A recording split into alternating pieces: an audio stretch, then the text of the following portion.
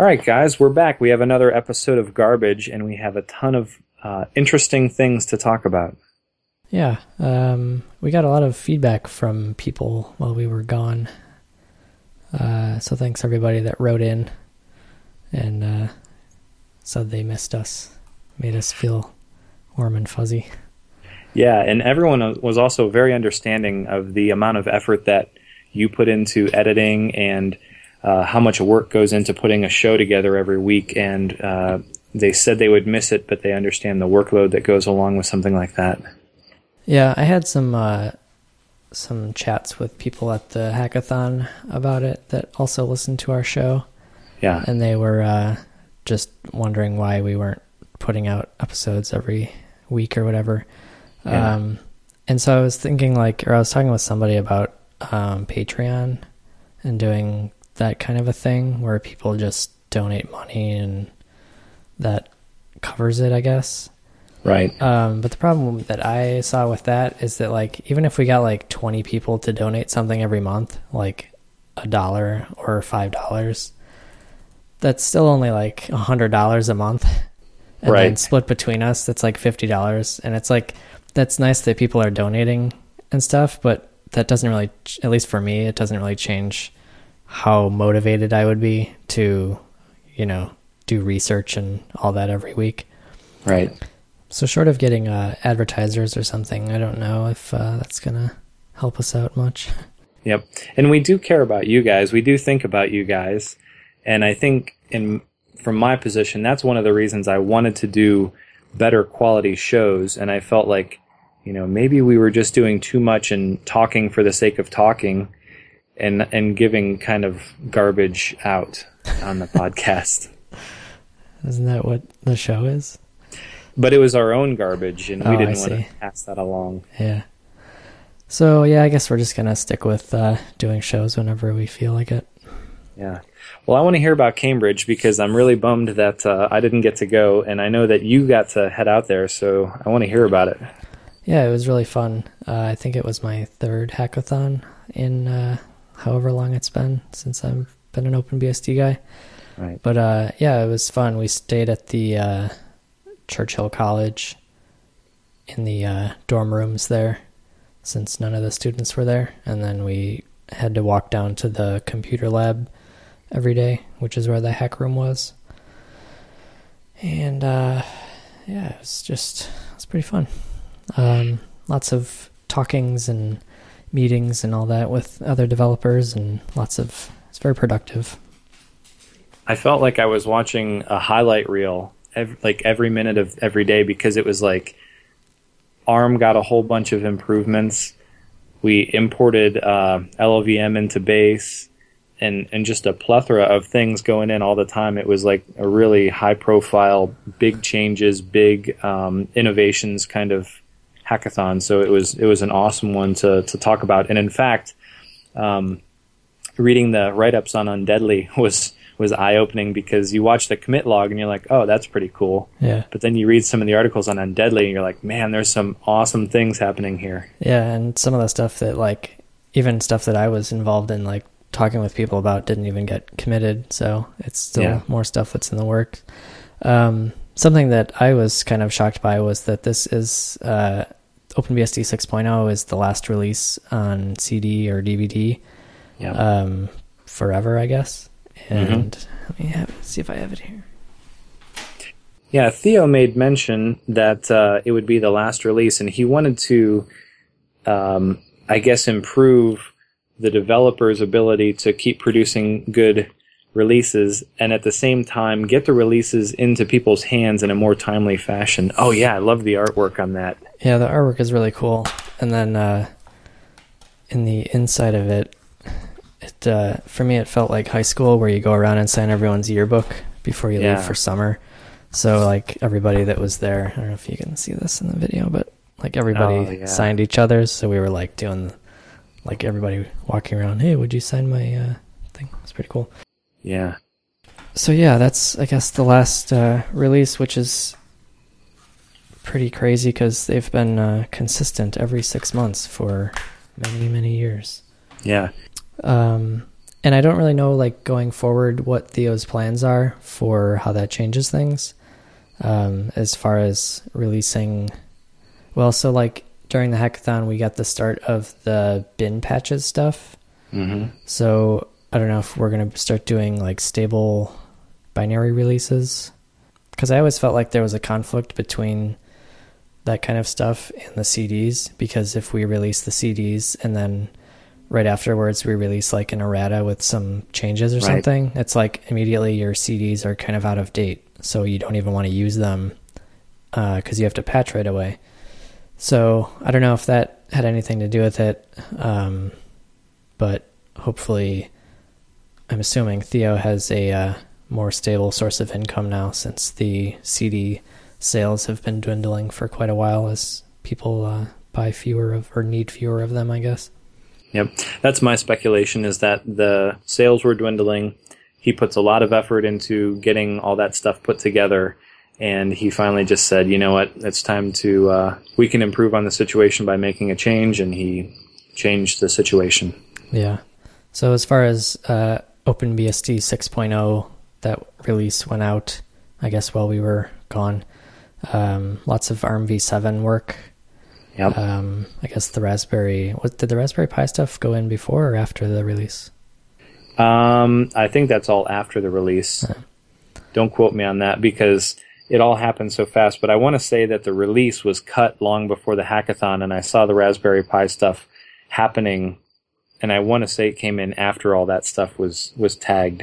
Okay. Vax got TED-U'd. Mm-hmm. So long, Vax.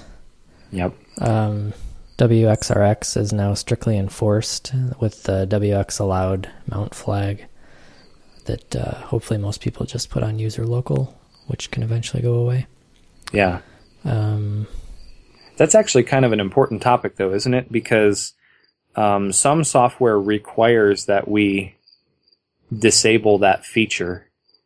And I guess the consequence of it is pretty severe when you run without that set, and then the simplicity of the program to change in order to support that is pretty trivial. So it says something about the kind of quality that of the software you're running when you run into that issue. Yeah. Yeah, I don't know if going forward it's meant to just be something in the binary itself, and then the mount flag can get turned off, because then you have to specifically compile the program to enable it, or if they're always meant to work together. I'm not really sure. What else was I thinking about? ARM got a whole bunch of improvements in that same area, didn't it? XOR in the kernel, XOR in the memory, and it got Pi. Mm-hmm. It got EABI, and that was after 6, I think. Right? Oh yeah. Sorry, yeah, you're covering 6. I was thinking about the hackathon and all these things were happening. But yeah, I guess 6.0 had a bunch of crazy things. What else happened in 6.0 that just got... Linux emulation got TED-U'd. Mm-hmm. The libc.so relinking that happens at boot, which is kind of funky. The reordering of the shared libraries you were talking about? Yeah, that sucks on like a Socrus or some machine with a terribly slow disk, but I guess you don't reboot those very often. No. That's all the notes I had for 6.0. There's a bunch of info on the website. There's a bunch of changes that are chronicled there, so if you're really curious about finding all the nitty-gritty of it, it's all in there. I think those are the interesting things. EFI support for ARM, that was a pretty big one. And the big thing with that is that kernels can load from FFS instead of the FAT partitions that we had to create. So that's a pretty big thing. A good step in the right direction towards getting boot support. Flattened device tree also went in for ARM. That's another big thing. Yeah. So, yeah, but then there's a whole bunch of like hardware support, driver support, all that kind of stuff that happened. And I think we covered most of that beforehand with the virtualization stuff happening, the wireless stuff happening. So yeah. So definitely, everybody should go buy the DVD, even if you don't need it, because this is the last one. Yeah. Yeah, so that's all the notes I had for OpenBSD 6. A bunch of other stuff that happened at the hackathon. I committed my touchpad and touchscreen driver for the Chromebook. Mm-hmm. I jokingly made the kernel use Comic Sans and added support for like anti-aliased fonts on the console. I sent it out to hackers and got some okays on it, but it was just a joke. So if anybody listening wants that diff, you can email me and I'll send it to you. Yeah. I was part of some discussions on like the new touchpad driver stuff that Ulf is working on. So there were a few of us that are interested in that stuff, and we got together and kind of hammered out where we want to go with it. That's for moving the guts of like multi-touch handling into the kernel so that we don't have to use the Xorg Synaptics driver anymore, which is kind of a pile of bad code, to put it nicely. Yeah. Oh, and another big thing is, some backstory. There's an OpenBSD account on GitHub. It's been there for many years. And I used to do a CVS to Git conversion of the source tree and all the other trees, and I would push them up to GitHub. This was many years ago. And somebody checked out like the stable branch from it, and it wouldn't build. So he reported it to like MISC or something.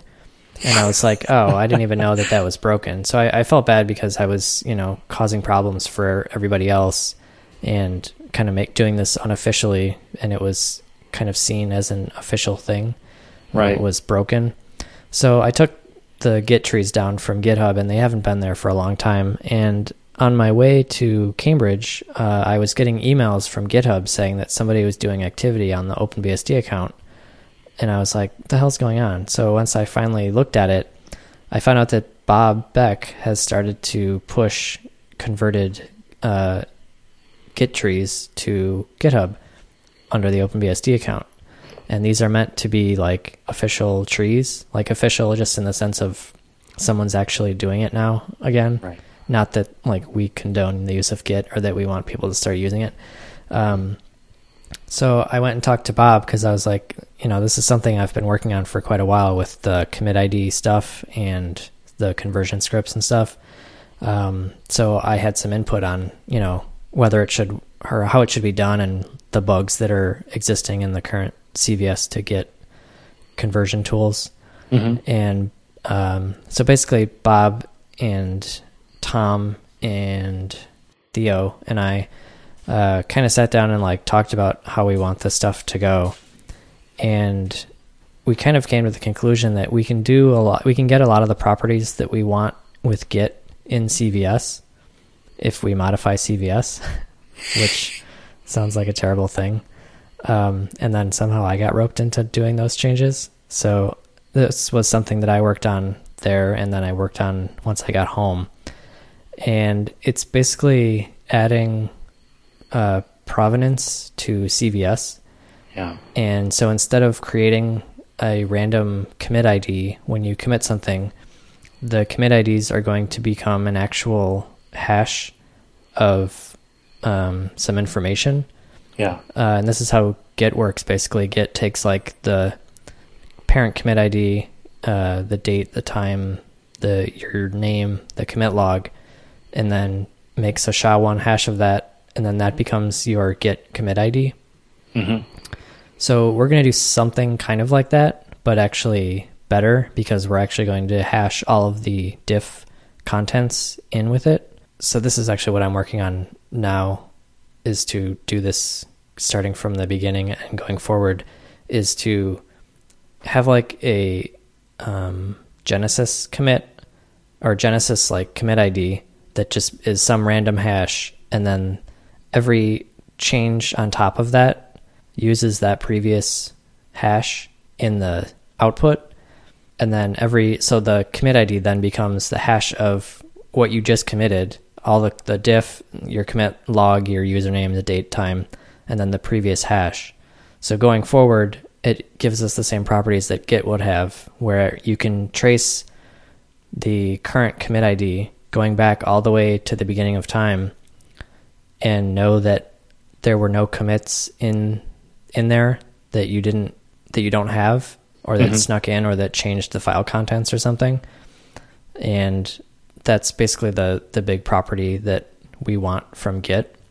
So the way that we kind of decided to implement this is there is now a CVS show command, which works like git show. So you can do like git show and then a commit ID, and it shows you the diff, which is something that CVS never had and that people were asking for when I added the initial commit ID stuff. Because you have all the commit IDs in each file, but if you want to see like a diff that finds all those commit IDs in every file, you would basically have to walk the entire tree and look at every single file and see if there's a commit ID in there. So the work that I did to implement the provenance stuff is to basically store every change as far as the hash, the list of files, and the revision numbers in a separate file. So when you do git show and then a hash, or you can do git show, I'll say git show hash, it just has to look up that hash in the like index and see which files changed. And so then it can quickly go to those files and then produce a diff that shows you that actual change. And since every commit is referencing the one before it, you can put them all in an order. So you get the same property that Subversion has, where you have a change set ID. So the format of the hash, or basically the new commit ID is basically like a version number, the SHA, it's using the new SHA 512.256 stuff that Tidyou imported, which is a SHA 512 hash truncated to 256 bits, and then a change set ID, and that change set ID increments for every commit done to the tree. So you can also do git show and then a number, and then read that diff of that change set.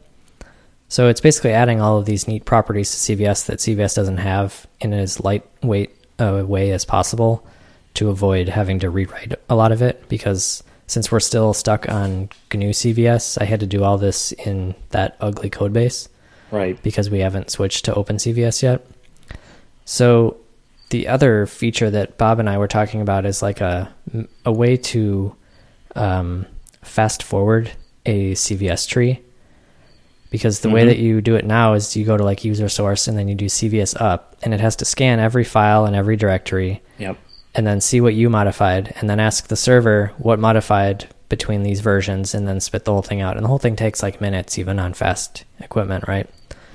Well, if you're using these commit IDs, or CVS can store the hash that you were at previously, and then just ask the server to CVS show that change set ID +1, and then the CVS server will respond very quickly with just a diff that looks up that change set, spits you out a diff, you apply that, or CVS applies that to your tree, and then you just keep walking forward until there's no more change sets.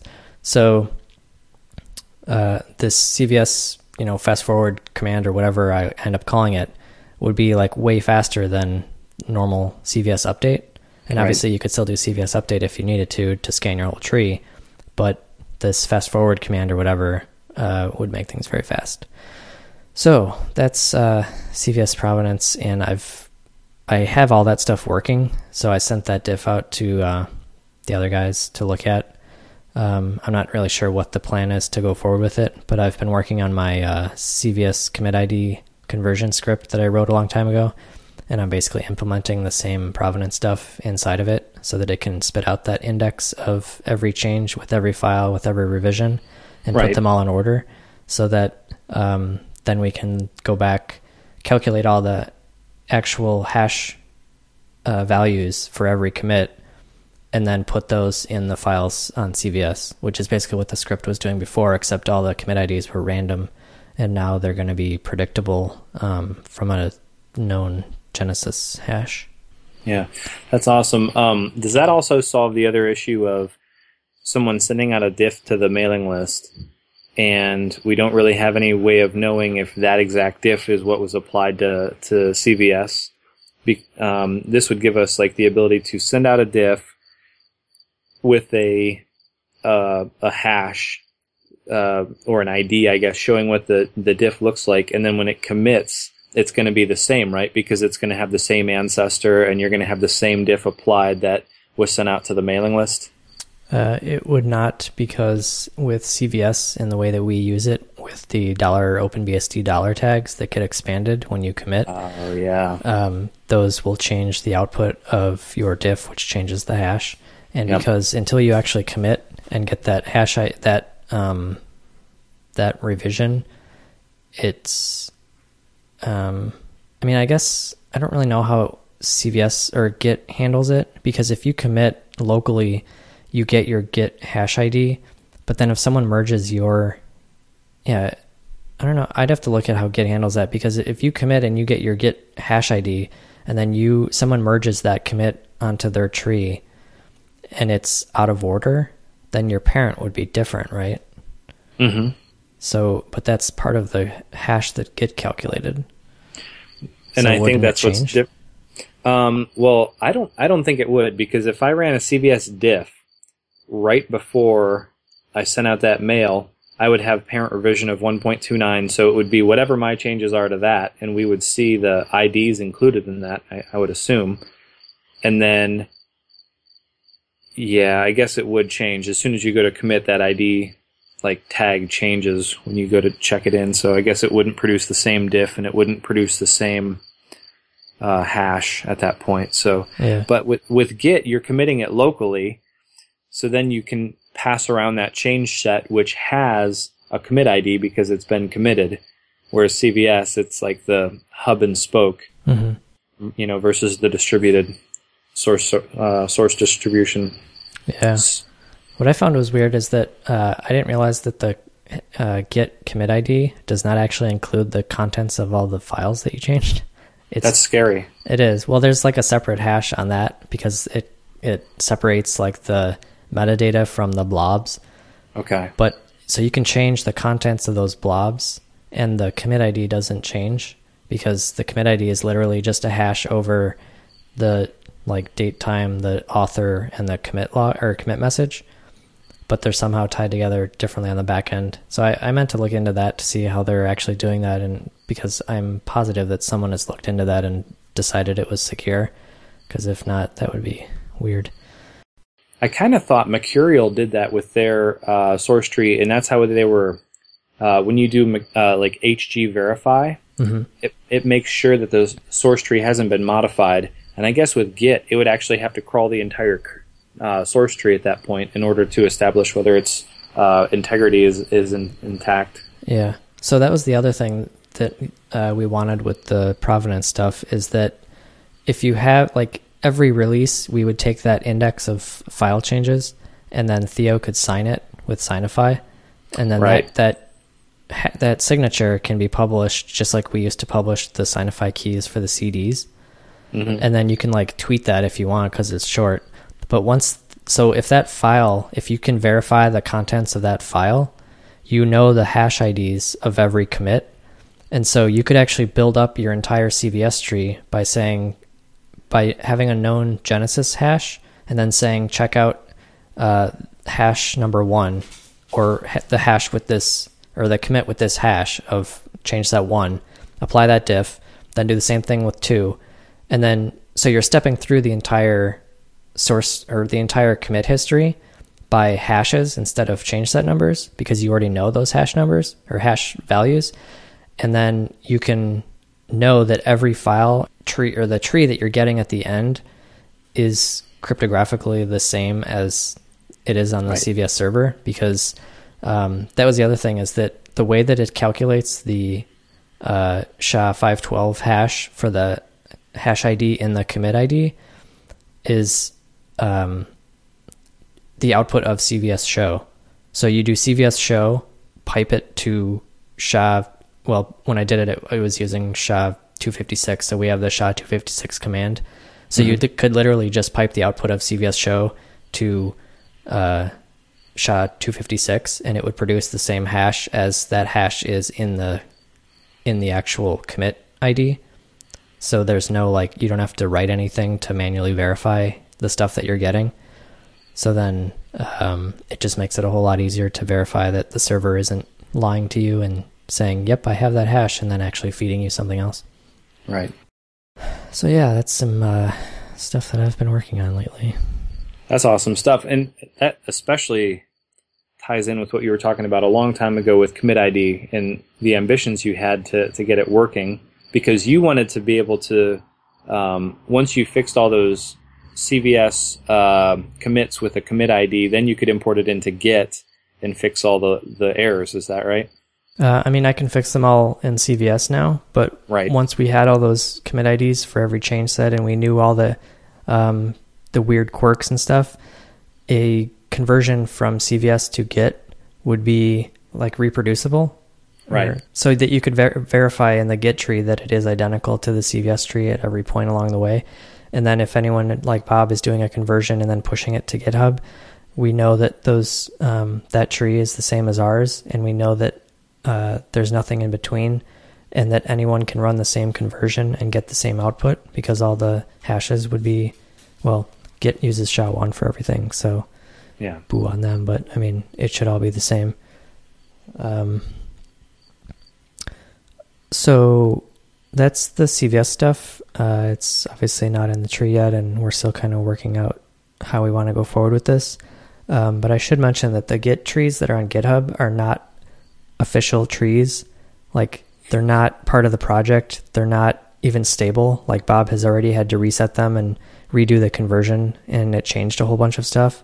So you shouldn't like fork them on GitHub and like do your development there, because it's all going to get changed in the future. So that's why it hasn't really been announced anywhere yet. Yeah. Speaking of Bob and source trees, he did a little bit of a surgery. Yes. At the hackathon too, didn't he? He did, and I had to sit there and try and help him and Brent do this, and it was awful because it didn't work the first 2 times, and so they had to redo it, and Theo was getting very upset, and I was thinking, like, you guys should not have done this. Like, just copy the files, and yeah, you'll lose the commit history in CVS, but it's like, if you just commit and say these files were renamed from here, like, someone will be able to figure out where the old files are. And then obviously once we have the CVS Providence stuff, there's no more repo surgery after that. So this cannot happen again. Right. So yeah, basically the LibreSSL file trees were all moved around because the structure of how they were previously was kind of confusing. And so they were basically just moved to different files on the actual CVS server to make them easier to navigate, I guess. Mm-hmm. But that required copying files and then deleting tags out of one of them, and it was weird. And it screwed up my Git conversion that I ran on my laptop, because the CVS to Git tool that most people are using got confused by those changes. Right. So I couldn't get fast forward on my laptop, so I had to go rebuild my tree on my server, and it was a mess. And in the end, I don't really think it was worth it, but it's done now, so no going back. Yeah, between that and the import of LLVM, I mean, the CVS sync after that took a little while, and a lot of people were asking why it went under GNU, and why am I drawing a blank? There's a README there now that says what it means. Yeah, there's a README now, but it was who's the guy who works on Mandoc? I'm drawing a blank. Ingo? Oh, Ingo. Yeah, Ingo was the guy who coined the phrase. But basically, GNU wasn't really just for GNU tools. It was for what was it, like ghastly, gigantic, and nasty, but unavoidable. Yeah, gigantic and nasty, but unavoidable. So all the software that falls under that category, that's where that goes. And a lot of people were like, this isn't a GNU tool. And I'm sure there's going to be fallout, like Stallman's going to find it, and the whole Emacs versus GNU versus LLVM is going to come to a head again, I'm sure. Yeah. So that was kind of funny. Yeah, lots of changes going on in CVS this hackathon. Yeah, and so we actually got, I got there was a manual hack in my conversion script for a particular file that it used to be, what was it? It used to be like a directory and then it became a file. So there's it used to be a file and then it became a directory. So there's a file in the attic called install in all caps, but there's also a directory called install in all caps. So as you're going through time, they conflict with each other. So I had that hack in my script to work around it. And so while Bob and I were working on this stuff, we just manually renamed that file on CVS. Mm-hmm. So that is no longer needed. But it was nice to like finally get some of this, give some attention to this stuff that I've been playing with for years now. Right. Yeah. So a lot of other stuff happened. Adam Wolk, he's on IRC with us all the time, and he was working on some USB wireless drivers, and I guess he was having a problem with his, Watchdog not recovering properly, mm-hmm. and the device would time out, and the Watchdog would get fired, but it wouldn't reset the interface or anything like that. So he was working with Stefan Sperling a little bit, and he sent out a diff, and then once he got the networking piece of it ironed out a little bit, he got the USB. MPI was involved in the USB portion of that, and he was talking about where things belong in the USB stack. And if you guys want to read an interesting write-up, Adam, he's worked on the port stuff and just got his account several months ago, and he's been working on games and stuff, and here he is. He ventures into the USB stack with, wireless stuff. He did a good write-up for he did a good write-up on Undeadly, so if you have a chance, read that. I'm bummed I didn't get to go out there and hang out with him and, spend some time testing Quake or anything like that. Yeah. It was just a super productive hackathon. So many things that happened that I can't imagine happening without everybody in the same room. Yeah. Even the CVS stuff that Bob and Theo and I were discussing together, doing that over email would have taken weeks because, just time zones and we're busy and all that other stuff. And just at one point Bob was sitting at my table and we were just going back and forth oh, how about this? Oh, that won't work because of this. And what if we try this? And, all this other stuff. So it was so much easier to nail all this stuff down. And just having random talks with people that you don't normally converse with, mm-hmm. or even just areas that you don't even work in. I had some kind of wireless. Oh, so there were 2 hack rooms at the computer lab because we had 50 or 60 people there. So we had to go walk between these 2 rooms. And so there were 2 different access points for the same SSIDs.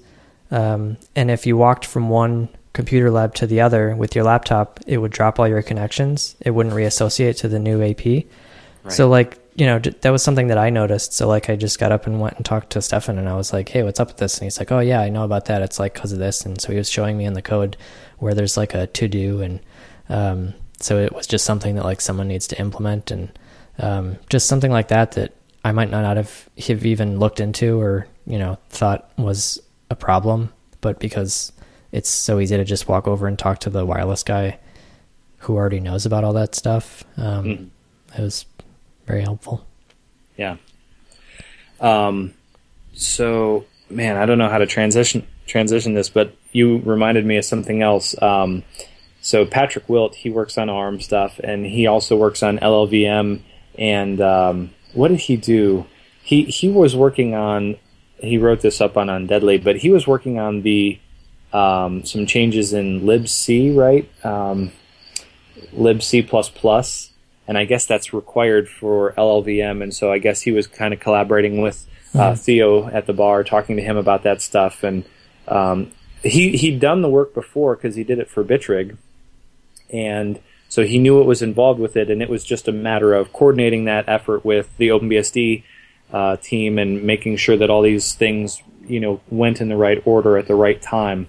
So, they talked about that kind of stuff, and then they also decided that this was a good time to axe Zaris, mm-hmm. and they could move forward with this ABI change once Saros was gone, and then once the ABI change could be made, the ABI came in. So a whole bunch of things had to happen in the right order, and they happened in quick succession just because people were there and could coordinate that and execute on that in a short time period rather than going over email, while they're trying to do their job and coordinate time zones and stuff. Yeah.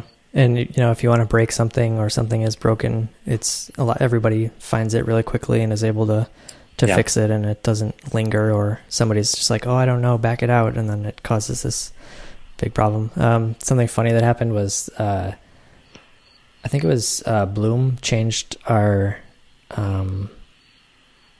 changed something in the network stack, and our TCP or our IP fingerprint is different now. So the pf.os signatures for OpenBSD were no longer accurate, and the firewall that protects cvs.openbsd.org had not been updated with the new signature. So as soon as he committed that, as developers were updating to current in the hack rooms, they could no longer commit because they could no longer log into CVS. And the firewall that is in front of CVS that has that in there, Theo, there's no remote access to it. Theo can't log in. So he had to call somebody that is by his house to go over there and update the file and then reload it. Right. So it would have been a while before somebody could do that. So Bloom had to back out the commit so that people could then commit again. But then because they had already updated to current, they couldn't update from CVS to get the change backed out. So then they had to get the change from another server. It's very funny. Oh my goodness. Yeah. Sounds like a fun time. Yeah. Well, I'm bummed that I wasn't there, especially because there was all this ARM stuff going on, and I think that would have been neat. I mean, the whole hackathon, it was in a cool country, in a cool location, and a bunch of neat stuff happened. And of course, the last release with CDs, and everybody got their stuff signed. So really interesting. Yeah, bummed that I didn't make it out there for that. Yeah, it sucks. Yeah, wish you could have been there. It was my first time in the UK. It was pretty cool. Yeah. Their tube system is very confusing. Oh, man.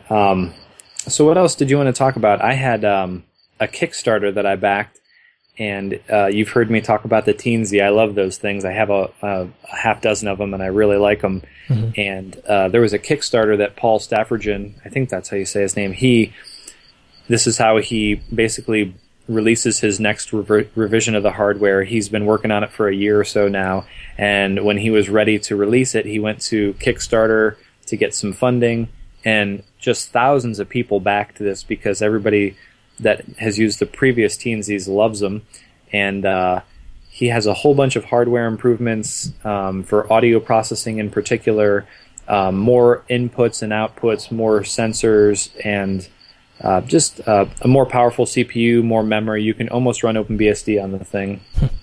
And it's got onboard storage now and a whole bunch of other stuff. So I was like, take my money. And they were supposed to be shipped in October. I think the Kickstarter said that they would be ready in October, but I've been getting updates, and I guess 1,000 of them went out this morning in the mail. And it was the really cool thing for me was all the updates along the way. He's showing, hey, here's our boards, here's the process we go through for this, here's us inspecting the first batch of boards, here's what we worked with on our vendor, here's us soldering on the boards, here's us getting the cards. I mean, it was fantastic, and you could see that he'd done it before, and he was really well organized, but I think it was eye-opening to see, even for someone who's done it before, just what a coordinated effort it is to launch a Kickstarter effectively, and to be shipping almost and fulfilling almost all your orders a month before your projected dates. Is really cool. So if you want to see a success story, go to Kickstarter and find the Teensy 3.5, 3.6, and he did a really good job with that. So I'm looking forward to getting my hands on that later this week, and I already have a couple ideas for it. As someone that's backed many things on Kickstarter, that is not normal. Most things are delayed if they ever come out. Yeah. How much RAM does it have? I think 256K. Oh, How's that going to run OpenBSD? I was making a little bit of a tongue-in-cheek comment, but I see. Yeah. Let's see. I'll find the... All right, so since we're curious about hardware stats, and that's kind of like our thing anyway, it has a whole bunch of input-output. So it's 180 megahertz ARM Cortex-M4 with hardware floating point. And let's see, the specifics of this are... The board is gorgeous, too, by the way. The difference, one of the primary differences between the 3.5 and the 3.6 is the 3.6 works on 3.3 volts, the 3.5 works on 5 volts. And other than that, there's some other similarities between the two. Let's see. Where is the board spec? Here we go. Yeah, the 3.6 has 1 meg of flash, 256K of RAM, and 4K EEPROM. The microcontroller is an MK66 with a whole bunch of other Greek hieroglyphics after it. High-speed USB port, 2 CAN port bus ports, 32 general-purpose DMA channels, 22 pulse width modulation outputs, 4 I2C ports, and 11 touch sensing inputs. So, impressive specs for a tiny little, I don't know if that's a $30 board or a $25 board or a $35 board, but a whole bunch of stuff going on there. But again, check out Kickstarter. You can just search for the Teensy 3.5 and you can get pictures of it and see the board, and it's got a onboard USB header now. So you can plug into that. You can solder on your headers and plug in your micro SD card and get to town. It's really nicely done. So what OS would that have to run? Something custom or? Yeah, he's updated, in addition to producing the hardware, he's updated all the Teensy Arduino libraries. Mm-hmm. And so he's got all the software to run this already, and he talks about the bugs that he's overcome and worked with a couple of people to iron out in the Teensy Arduino suite.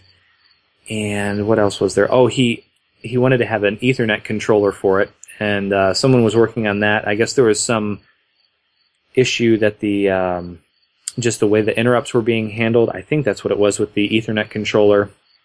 And somebody got that ironed out for him and sent him a bunch of benchmarks and said, hey, look, this is what I came up with. And one of the Kickstarters, if you backed it, you got these early adopters Ethernet boards, which I don't think are going to be available. You have to buy the circuit board and the components and put it together yourself if you didn't get it in this early adopter option.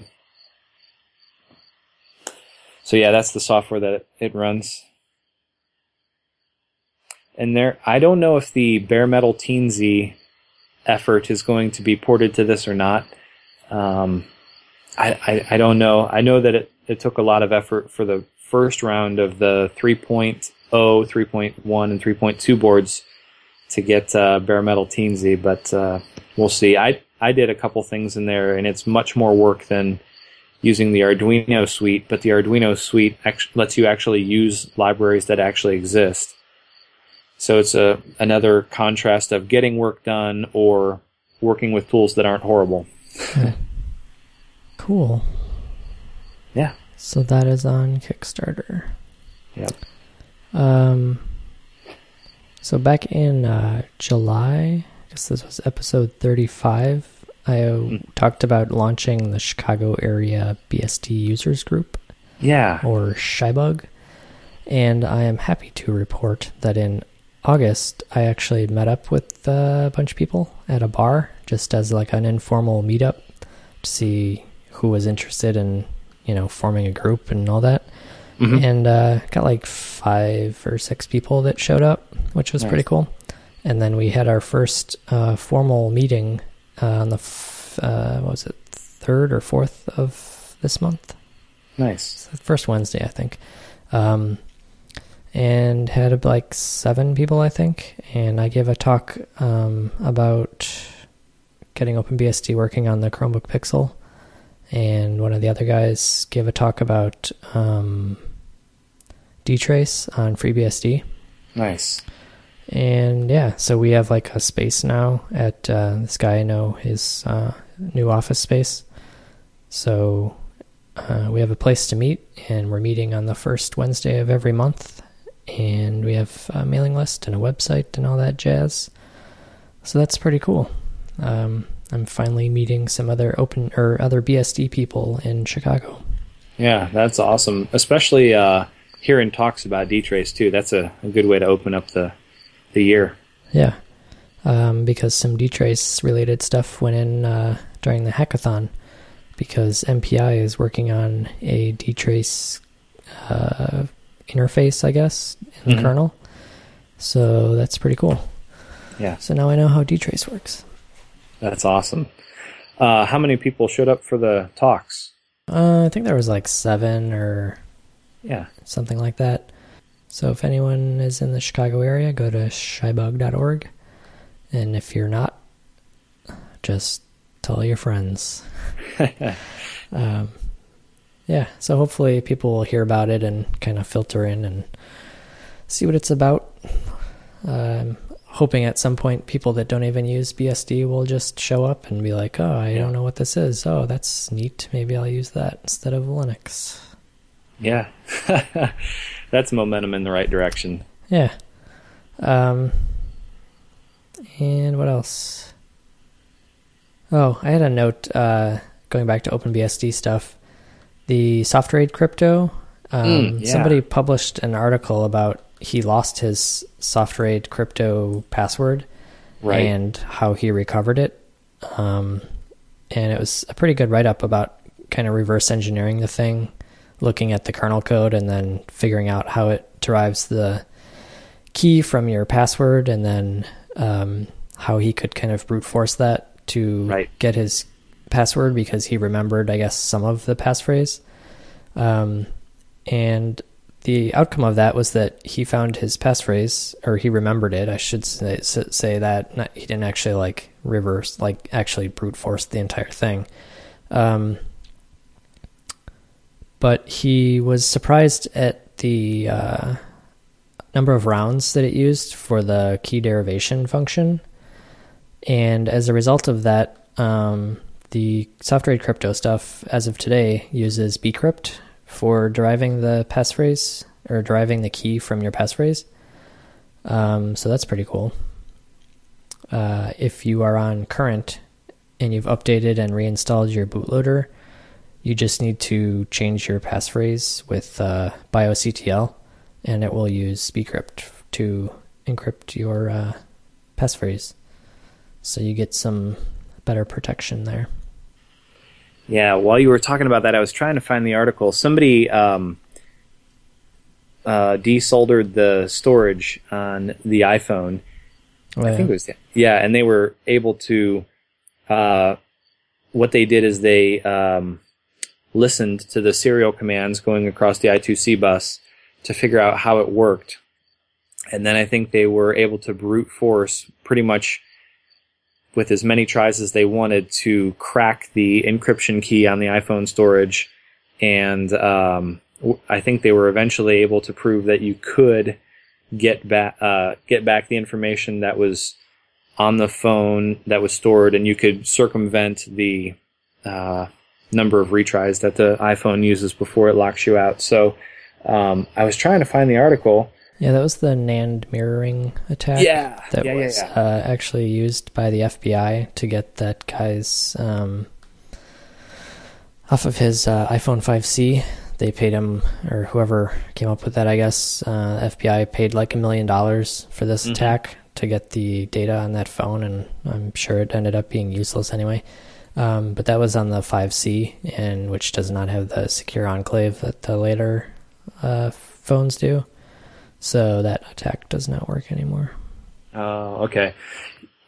The article that I was reading, it was basically, it's exactly the NAND mirroring thing. And someone was just demonstrating that you can go buy stuff from normal electronics shops and be able to do something like this. And I will say that I saw the stuff that he was soldering up, and most people are not going to be doing that. Most really good electrical people are not going to be doing that. The amount of effort that he put into getting wires on this thing to be able to sniff the I2C bus and stuff was something that, unless you were really, really, really desperate, you weren't going to spend time doing. So don't think that, you're going to recover your iPhone 5C pictures that you lost. Yeah. So don't get too excited about that one. Yeah, there was a talk from an Apple security engineer at the latest Black Hat a couple months ago or a month ago. Basically talking about the Secure Enclave and giving more technical information about how it actually works. Right. And it's pretty cool. Basically like that, and all of the stuff that Apple uses on their server side is all designed so that Apple can't get into your stuff. Right. So they're like protecting themselves or protecting you from themselves, so that they can't be coerced into giving up any of your stuff. So that talk is pretty cool if you want to look at that. And on the topic of kind of hardware stuff, this guy Trammell Hudson, he was the guy that did that, what was it, Thunder Kit or Thunder something, using a Thunderbolt Ethernet adapter to basically inject stuff into your like persistent malware into a Mac just by plugging in this Thunderbolt Ethernet adapter, because it basically used an option ROM, and so it would like load at when you power on the machine, and did some really cool stuff. And I think I saw a picture of his Mac laptop after that, and he actually like put super glue in the Thunderbolt port as a way to protect against this. But anyway, he's been doing a lot of stuff with Core Boot lately. Right. And he posted to he's been posting to the Core Boot mailing list, and he's been experimenting with the Intel management engine on his X230, because that's one of the first ThinkPads that you can't get rid of or that you have to keep the Intel management engine on for it to work. Right. And so he's been working on basically flashing parts of it so that it's not the complete ME, but it's just enough so that it can boot itself. But all of the like packages that are inside of it, as far as like the Java bytecode interpreter, which is a scary thing that your ThinkPad has.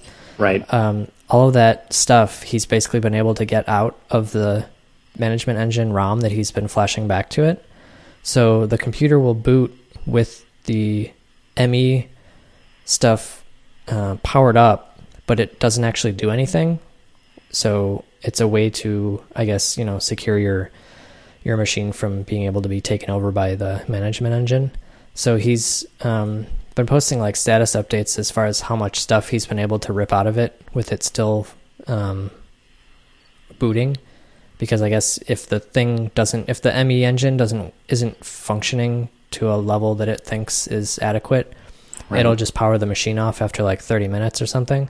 So he's been able to get all this stuff working and have it not power off. So he's continuing to see, how much of it he can actually destroy without the machine freaking out. So that's pretty cool.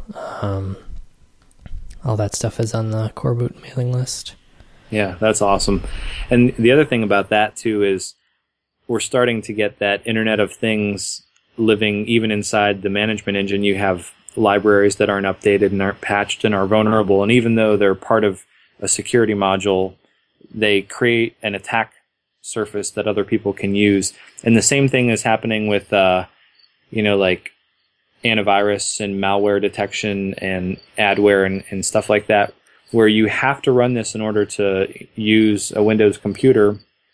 And yet they're finding that the antivirus engines were being attacked. So it's one of those things where the security, tool was being used as an attack surface. Mm-hmm.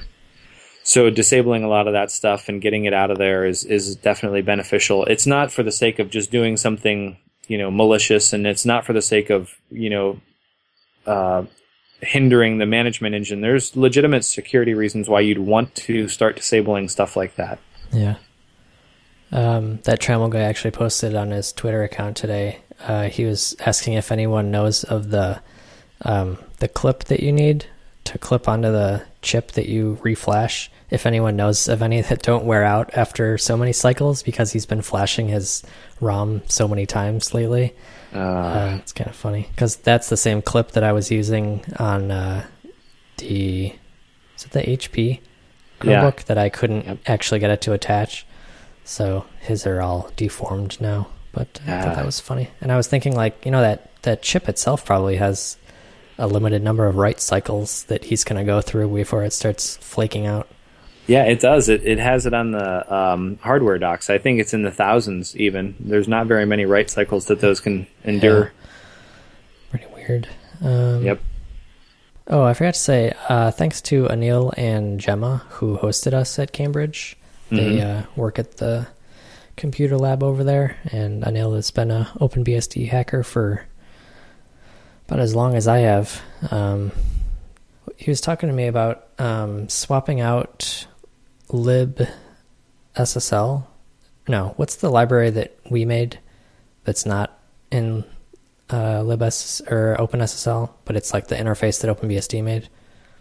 LibreSSL, but it's like the library that like HTTPD links against, and it uses that like simplified interface. Anyway, so he's swapped out the backend for his OCaml version, but the API is all identical. So anything that's linked with it, with our version of that library, could just use the OCaml backend that's, theoretically more secure than a C version. Right. And the application that's using that interface wouldn't have to make any changes. So that was something that he's working on. I thought that was pretty cool. Huh. That is really cool. Yeah. The Go release team has put out another greatly improved version, and I don't even know what they're actually on now, but the interesting thing that I saw happening was they went to a 6-month release cycle, so they love our release cycle and they're imitating it, and I think they're having good results with it too. So they're what was the big thing? They added support for like an IBM running Linux, which seemed kind of like an odd combination to me. But someone ported Golang to an IBM mainframe with Linux on it. That seems like just a really bizarre way to do things. Yeah.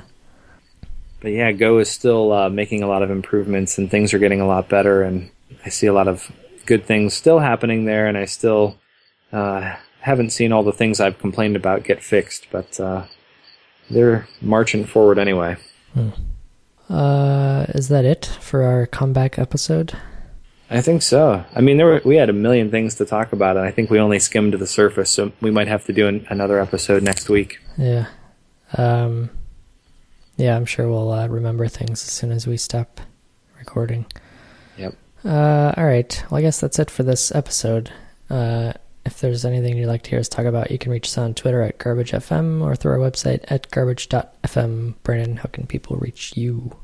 Yep, I'm on Twitter. I'm at NoMercyMod with a KNOW, and I'm also on Google+. Still hanging on to that Google+, are you? I'm hanging on, yeah.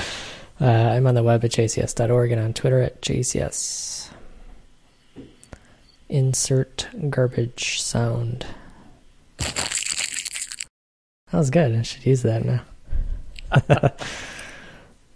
Too bad I didn't hit record. What is my deal? What did I do? I don't know. I was going to say that makes it easier to edit, but it doesn't. I still have to like mute your end of the audio. With the cat purring and the crickets chirping and the dog snarfing and so I bought an Airstream. Yeah, I saw Metabug has turned into camper chat or whatever. Yeah, and so you ditched your idea or your one that you made? No, I still have it. And basically, we went on a camping trip. I took the boys out for their first boat ride, and we went across the lake. And then we got home and Heather said, "We're going to need a bigger camper." And I thought, "Oh, okay." When the wife tells you that, it's like, I guess if you think so, and then go out and buy it. Yeah, well, we're going to need more beds for kids. Is basically what it boiled down to. So, the camper that we have is going to be used. Well, let's face it, the Airstream needs a lot of work. And so we're going to take this smaller camper to families' houses, and you can park it in their drive or wherever. You don't have to be, real close. the Airstream we're going to use for, you go to a campground and you stay for a week or something like that, because it's a big camper.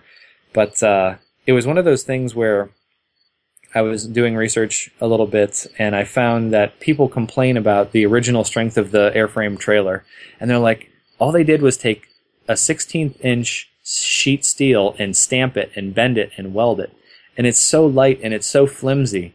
And I'm like, yeah, that's true. And it lasted 40 years, and I just drove it 100 miles at highway speeds, and it held together. And I was actually going through twisty, turny roads and all this kind of stuff. And then the contrast to that is you have people sitting there and they're saying, I'm using, 12 gauge steel, which is really light. 12 gauge steel is like 1/10 of an inch, so in between a 16th and an 1/8. And, in between a 16th and an 1/8. That's where a 1/10 is. But anyway, everybody's like, oh, that's too light. You need to build it beefy, better than the original one. And I'm like, you just said the original frame rusted out, right? 40 years old, rusted out, still hold together, and it was built flimsy to begin with. And then you talk about, the steel that they're choosing not being strong enough. Yeah. And then they were talking about, well, MIG welding isn't as strong as, rod welding. And it's like, guys, do you hear yourself? You're talking about a poorly welded 16th-inch stamped sheet metal frame, and you said it was strong enough, and then here you are criticizing these people because they're not using the strongest welding method possible. Yeah. And it just blows my mind. And people are building very grossly over-engineered frames for these things now and sticking them on it. Sounds like just about every internet forum out there. Yep. People are just like, oh, no, that's not good enough. You have to do it this way. Do it the way I would do it. Right.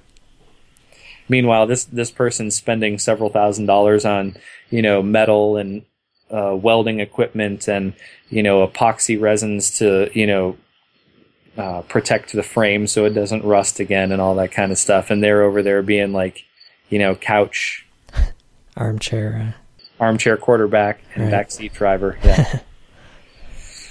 So, but it's in my future now. I'm going to be building a frame or having someone fabricate a frame for me. I'm going to sketch up some plans and get some steel on order, and I have to replace basically everything underneath: the axles, the brakes, the wheels, and then I'm going to.